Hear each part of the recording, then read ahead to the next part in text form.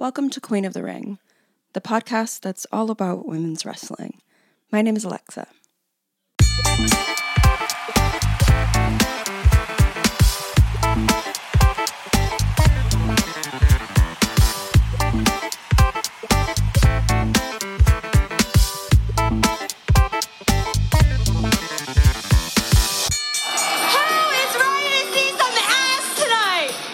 Cut the crap.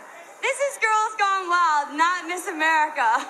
Hey, show your tits! Oh! Show your tits! Very nice, Dinosaur, thank you very much. Show your ass! Show your ass! Show your ass, Dinosaur, come back. Snoop wants you to show your ass. All right, Next time. The disastrous Bacchanal that was the collaboration between World Wrestling Entertainment and Girls Gone Wild took place on March 13th, 2003. While the expectations were really high, the result was abysmally disappointing. And through examining these strange moments in history, I hope that we can see what our culture was thinking about at that time and kind of where this came from and how it got to be what it was. I'm going to be pulling heavily from an article written by Becky Diamond for Wrestle In, and the article is called You Can't Do That, Thank You Very Much, the Disastrous WWE and Girls Gone Wild pay-per-view. My retelling of this story might seem a little bit chaotic, and I think it's because this collaboration itself in this event was chaotic, and I hope that you enjoy listening to this crazy story. To set the scene where this strange event was birthed, Diamond emphasizes in her piece that in 2003, the WWE was really feeling the effects of the ending Attitude Era. For example, I chose dates around my birthday because I'm selfish, but in 1999, on August 9th, Monday Night Raw's rating was a 6.4, which is pretty good. And just 3 years later, leading up to this pay-per-view, August 12th, 2002, the rating was a 3.9, which is significantly lower. And I know I gave you guys random dates, but I'm going to put the website with the ratings from those years in the description notes and stuff if you would like to look at it there for yourself, because it does fluctuate, but it is overall quite lower. Also in 1999, the Undertaker and Stone Cold match, one of them got a 9.5 rating, which is just absolutely insane. That's reserved for Super Bowls and the MASH finale. I don't know. So these higher-ups were really feeling the effects of the closing and ending Attitude Era. When you look into the crowd at the seas of posters in the late 90s and very early 2000s, it's almost disorienting to the human eye. It's all this stadium with stacked and stacked rows of seats, and there's a 2-to-1 ratio on posters to people. And that had really started to change, and it was a visual change that they could see. They were desperate to maintain what is to them their most important demographic, young men. And as a result of needing to keep their attention, the WWE's answer was to make their content more violent, more graphic, and overall more sexual.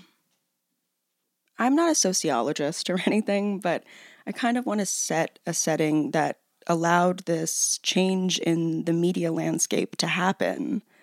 As the 1980s come to a close and we find our way into 1990s America, the young people who were in Reagan's 80s and they were children began to do what every youthful generation does and shift away from their parents' ideals. And it seemed like our media space at this time was obsessed with either showing or condemning what they refer to as trashy. An example I'll point to is the August 22nd, 1994 New York Magazine cover of the lovely Anna Nicole Smith, who looks absolutely adorable, might I add. On the cover of New York Magazine, she sits with a bag of chips between her legs and her hand in the bag, and she's smiling at the camera. And over her chest, in black, thick font, New York Magazine put, White Trash Nation. And next to her is a list of people they refer to as such. some of them being Tanya Harding, Lisa Marie, John and Lorena Bobbitt, and more like Roseanne and stuff. But it finishes up with "Lock up your Twinkies." The article is atrocious, and I really don't know what the author was getting at and what any of those people have to do with one another. It just seems like classist bullshit. There were these talk shows coming on like Jenny Jones, Jerry Springer, Maury, and others, Geraldo. The lens was turning onto real people and their woes, which were real or not. But it was as a form of entertainment. You know, the real world, reality television, was really starting to get its feet under itself. And naturally, there was a turn into the salacious side. And I'm not going to give a full detailed history of Girls Gone Wild because I bet that there's much smarter and much more informed people than I doing that. And I'm really here to talk about the WWE, but I do think it's important to get just a little bit of the story to understand where we're coming from. So what became Girls Gone Wild started in 1996 as Joe Francis, a production assistant on Real TV, a show that featured like home videos, like America's Funniest Home Videos, but darker, people being rescued, escapes, accidents, like Scarred, before the TV show Scarred. Joe would spend hours and hours of his days at his job watching through these insane videos, but was also being exposed to this footage that couldn't be used on the show. He saw some really disturbing things like executions, graphic accidents, etc. And Joe decided to capitalize upon that pain he was seeing and compile them all together into a DVD called Banned from Television.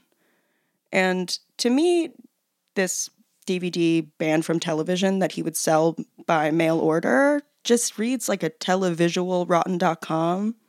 Like it seems like he saw that and just wanted to capitalize on it as much as he could.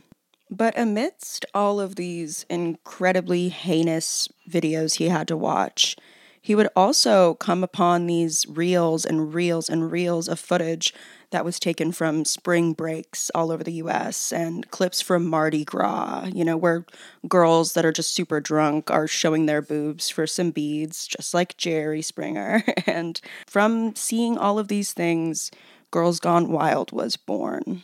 It came in just at the right time, I think, to go back to what I said before. These once Reaganited children are now becoming teenagers and young adults. Basically, it just exploded and made Joe Francis a millionaire who would pay his subjects, who are the actual draw of the whole thing, in a simple t-shirt for their time. Through a series of, I'd say, unfortunate events, Jason Hervey, who was once the star of the Wonder Years, was involved in storylines at the National Wrestling Alliance, aka NWA, and he met Eric Bischoff, who was the vice president of WCW at the time, World Championship Wrestling. They kind of hit it off and decided that in the early 2000s, they were going to start an entertainment production company. So it was called Bischoff Hervey Entertainment. So outside of owning this entertainment company with Eric Bischoff, Mr. Wonder Years Jason Hervey also worked at Mandalay Entertainment, which produced your favorite movie, I Know What You Did Last Summer. Also, Mandalay Entertainment owned Girls Gone Wild at this time. Basically, Jason Hervey, Mr. Wonder Years, also worked in the sports subsection of Mandalay Entertainment, and while he was there, he got the chance to meet Joe Francis, and they apparently got along so well, they decided that they wanted to do a business adventure in the future together. And through Mr. Wonder Years, Jason Hervey gives the opportunity for Eric Bischoff to meet Joe Francis. When Eric Bischoff talks about this, he says at this time, in the early 2000s, the McMahons were interested in buying the entire company of Playboy. And I cannot be serious enough when I say that this is like the most affirming piece of information I have found out while researching this podcast. It just makes me want to keep going because, yes, that makes sense. But I guess Joe Francis wanted to buy Playboy at the time too, so Bischoff decided that he would set up a meeting between Linda McMahon and Joe Francis. The meeting of these diabolical minds obviously did not result in a purchase of Playboy. We would have all seen that, but it did create its own other little monster. The Girls Gone Wild and WWE pay-per-view was on. As the pay-per-view came closer and closer, the WWE's promotion for this was very, very suggestive and salacious, and they were basically promising the whole time that the audience would be seeing some boobs and butts of their WWE divas. And in the pay-per-view, they promised a body contest and that would be asking the question, who is hotter naked, Nydia or Tori Wilson, who at the moment was going to be on the cover of Playboy. This pay-per-view cost $20 and it was rated MA for mature. Outside of the wrestling and diva content that they would be producing, there would also be a contest for someone to be named Miss Girls Gone Wild 2003, where they would be winning a prize of $25,000. So the contestants are just like 12 random girls that they picked off the beach in Texas where they're filming this. They're filming it like kind of right by Corpus Christi, but like on those islands that are connected to the, that are on the Gulf of Mexico. I just can't remember specifically what it is. As the pay-per-view starts, live from spring break, the judges who are going to be judging these 12 contestants all start to walk out with drinks already in their hands. First, we have Tori Wilson. Please describe to me how you get a great blowjob. Test. Well, let's get right to it. Spit or swallow. We got Snoop Dogg. Ass and titties. Joe Francis. Should we just announce the winner now, or should we wait? And then there's a couple other people, but honestly, they're not really focused on. Our hosts of the night are Stacy Keibler and Coach. Now, we have a lot of beautiful yet crazy girls back there, but only one will be crowned the Girls Gone Wild 2003. And they kind of become pseudo-judges somehow. The first round of this contest for these 12 women is just them walking out one by one, and our host, Stacy, tells us a very lukewarm sex fact about them. And it's a little unwatchable because it's kind of boring and just all over the place. Like for one of the girls, she says she likes to have sex in front of mirrors. And it's like, okay. This first round of questioning really inspires a terrible moment while they're introducing all of these girls that are going to be in the contest. Joe Francis, the grossest guy, asks a girl, "How old were you when you lost your virginity?" And when she answers, "I'm still a virgin," the crowd begins to rain down boos, only after Snoop and Joe Francis started it, though.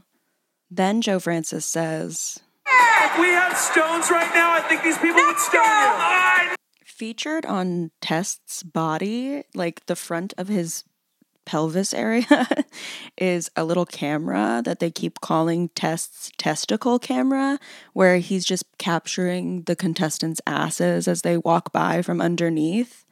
And during this initial introduction, we see some of the girls' boobs, and the crowd sort of cheers, but like you watch them become desensitized to it after they see like their third set. And being cut in between these rounds and different activities they're doing, I guess, are these clips of like Girls Gone Wild clips of people in spring break in Florida or other places in Texas. Let me ask you, what made you decide to take your shirt off and get in the hot tub tonight? We just felt like getting wild tonight. After this round comes a round they deem evening wear, but it's just lingerie. So the 12 girls come out in their lingerie, blah, blah, blah, blah, blah. And next is finally what the fans have actually been waiting for, and the supposed body contest between Nydia and Tori. Nydia comes on the stage, and as she seductively begins to take off her shirt and pull down her bra, she's like, "Oh no, not so fast," and it's like, "Fuck you" to the audience, making her the heel because she won't show them tits. This leaves the audience and judges panel to naturally start chanting, "Show your tits, show your tits, show your tits." And when she doesn't, not all hope is lost for the treacherously drunk crowd and the viewers at home. After Nydia's disappointing display, or lack thereof, another music starts, and Tori Wilson comes walking down the stairs with another drink in her hand. She looks pretty wasted, and she must have snuck off from the judges' panel to change because she's in this floral bikini.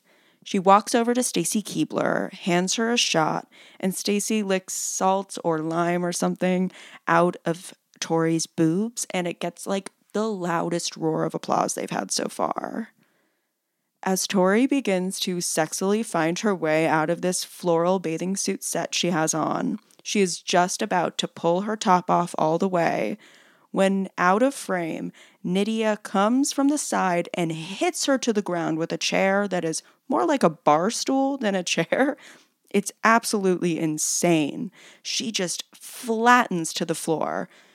And they go on to have a cat fight, with Tori having to be dragged off the stage by 3 crew members because she's just completely passed out from fighting. And Stacy says in her very drunk drawl, spilling over Coach as he's trying to explain what just happened in exciting words, but Stacy just gets out, "Okay, Nydia and Tori are done for the night, but the show goes on." And because that was only like a 4-minute segment, they have to quickly refocus back to the 12 women from earlier to have a swimsuit competition. That is kind of unmemorable, to be honest, so we're just going to fast forward to this. In her article, Diamond says, quote, "The 12 women from earlier are called out one last time for the talent contest. A drunk test spins a wheel with a load of misspelled quote-unquote talents." These talents are so fucking odd. It's like more of a game show than an actual talent show. Like, they spin this big wheel, one girl does, and it lands on balls in the mouth, and that just means she has to stuff just a bunch of marshmallows in her mouth and see how many she can get in there. And there's one that's fake an orgasm, and that's unfortunately the virgin, and everybody has a very good time telling her, "You don't know how to fake an orgasm because you've never had sex." And so she just starts moaning unconvincingly until Coach gets scared. And then another girl spins this big wheel and it lands on BGGW, B Girls Gone Wild. And that just means take your top off.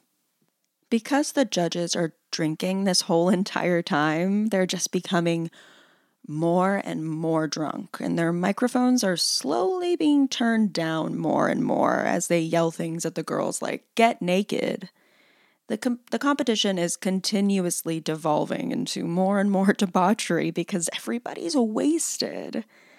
And it's just very, sadly reminds you that the roles are usually reversed in Girls Gone Wild situations. It's very indicative of the type of positions the women in the clips are being put in, because they're all very vulnerable just by how intoxicated they are, because that's the type of environment that they're taking these videos in, when it's just very natural to get fucking wasted. My main source quotes, "The vibe becomes even seedier with the drunken judges trying to push the envelope way beyond Coach's limits. The standoff is a bit tense, with these poor women in the middle facing a dilemma of getting booed for being a prude or getting arrested for going too far. Because there's cops by, obviously public nudity is not legal."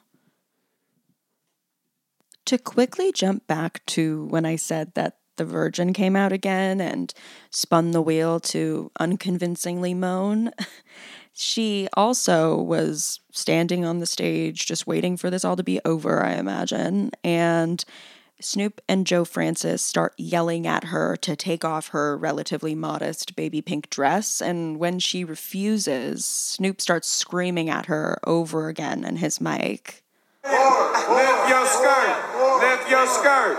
Lift your skirt. Lift your skirt. Tess. Lift your skirt. Tess, every guy out here is going, Lift that's that what my girl motherfucker sounds like too. Lift that motherfucker up. Lift Lift it up. You might win. Lift it up. Lift it up. Come on. All right, here we go. You bullshit. You bullshit. You never win, She must actually. not. I cut it off right as Stacy starts to yell, "She must not need $25,000. This thing is just truly all over the place and becoming very freaky and scary, I would imagine, for some of the girls.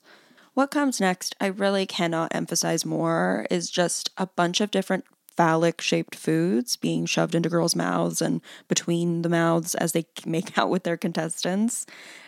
And this is all coming towards the end of the pay-per-view. My original source quotes, "The entire event limps to a close, with Donna Sum being named Miss Girls Gone Wild 2003, an accolade that seems to have disappeared from the internet completely along with Miss Sun. As the show runs out of time, women from the audience are invited on stage for the world's biggest flash. Fittingly, it is a disorganized mess where you can't see what's going on, and Coach bids everyone a good night," unquote. Like, for real, so disorganized. As it's ending, they're inviting these girls from the audience to crowd the stage, and so many get on the stage that it takes like 5 minutes, but it's the last 5 minutes, and then they all take their tops off and it's done. It's just like does not make sense. So, this pay-per-view was expected to do well, obviously, but 'twas not the case. There was an expected 300,000 purchases, which would have equated to $6 million almost. Well, I mean, it would, but with taxes or whatever. But then the WWE announced that there would be a lower expectation of 70,000 purchases, and without disclosing the amount that actually were purchased, or at least maybe I couldn't find it, they said that it was a lot lower than that, and it did not come close to either of their expectations. Literally 1 month after this pay-per-view, Joe Francis was arrested. It wasn't related to this specific event, but it was the fact that he had been taking these lurid videos of girls who were 16 and 17 sometimes, so child porn. But that wasn't his only offense. That just opened a door into charges of tax evasion, bribery, and unpaid gambling debts. Girls Gone Wild went out of business and became defunct in 2013. And it kind of came out later that Joe was a very frightening presence in a lot of these girls' lives, and as he was being brought to justice, more recently, he skipped out on his charges and fled to Mexico with his wife and daughters. There's definitely a lot more to this story and a lot more to the people who went through this, and I imagine there's really great sources, like maybe that new series that's coming out, I think, on TNT. To get back to why we are really here, the WWE immediately tried to force fans to forget that this ever happened, and it was pretty successful because, I mean, I didn't know about it until a couple of months ago, but maybe other people did, I'm not sure. But there was no mention of this pay-per-view, no additional storylines, nothing. The only time it was really dug back up and re-excavated from the very, very deep grave of the internet that they tried to bury it into was when Linda McMahon had a failed Senate run in 2010, but before it was failed, Politico did an article about the whole weird event. But unfortunately, Linda McMahon in 2016 did get brought into Trump's cabinet. And I don't think it was brought up again until last year when Becky Diamond wrote this incredible piece that I've been quoting throughout this whole thing. And when I think about this as an abstract idea, like this collaboration between these two things, wrestling crossing over with a trashy, sexy thing, it sounds kind of fun. Like, it reminds me of one of my favorite tweets of all time, because I have felt this way forever. But after Scarlett Bordeaux was released from NXT and WWE, she tweeted, "Time to fulfill my wrestling dream of having a hardcore bra and panties match." I screamed when I saw it because I love it. That's what I picture when I think of something like this. But that is not what this was. And I know people have a weird reaction to, hearing me say I'm excited by a hardcore bra and panties match, but because of this type of exploitation and taking advantage of I've been talking about, we are very wary as a public to go there and to go back there. But as we go on into the future, it is empowering for people who have been sexualized and been exploited to make their own decisions and use their sexuality for themselves in the reasons and the ways that they want to. And this thing we're talking about was anything but that. And to make it worse, there was no wrestling in this event. The closest it got was a catfight that mostly began and ended with a chair shot. And it just shows that women wrestlers were not the WWE's priority ever, and they still aren't. This beautifully silly, wrenching, and passionate industry is only made so much cooler by its feminine representations and whatever form that could take. But they just didn't view women like that. And their teaming up with Joe Francis and Girls Gone Wild really shows that. These would seem like very inconsequential and ridiculous events in history, I feel like can really tell us as a society what we value. And this shows a really weird microcosm and example of that. I personally can't recommend that you watch the pay-per-view because it's kind of unwatchable. Like I said, it's kind of boring somehow. I don't know how it could be so boring with so many boobs, but if you're feeling brave, go for it. And this just kind of reminds me of a story that recently came out about the ex-WWE wrestler and now AEW star, Toni Storm, an Australian wrestler. She recently came out and said that in a segment in the WWE that aired a few months ago, where she gets pied in the face, that original storyline that they proposed to her instead of the pie was her getting stripped down to her bra and underwear. And that's in 2022. That was the way that they wanted to degrade her. The same way that they wanted to degrade the other women that they've been doing it with for so long. And yes, they gave her the choice to say no to that, which is refreshing since many women who have talked about having these types of scenarios in the WWE say that their job relied on it. So I'm happy that they've changed that small piece of information. Now you can make your own choice, but it's just not very convincing and it's not very exciting. They're still not treating their women like they treat their men wrestlers. And I don't want to say it's because they don't view women as people, but it might be. But I don't know. I hope maybe one day they can find their way out of this strange crypt that they've put themselves inside of. If you're still listening, I want to say thank you so much. Queen of the Ring was written by me, Alexa Pruitt. The music is by Kreider Dane of Helter Skelter Music Productions, and if you like what you hear, join us again. Thank you.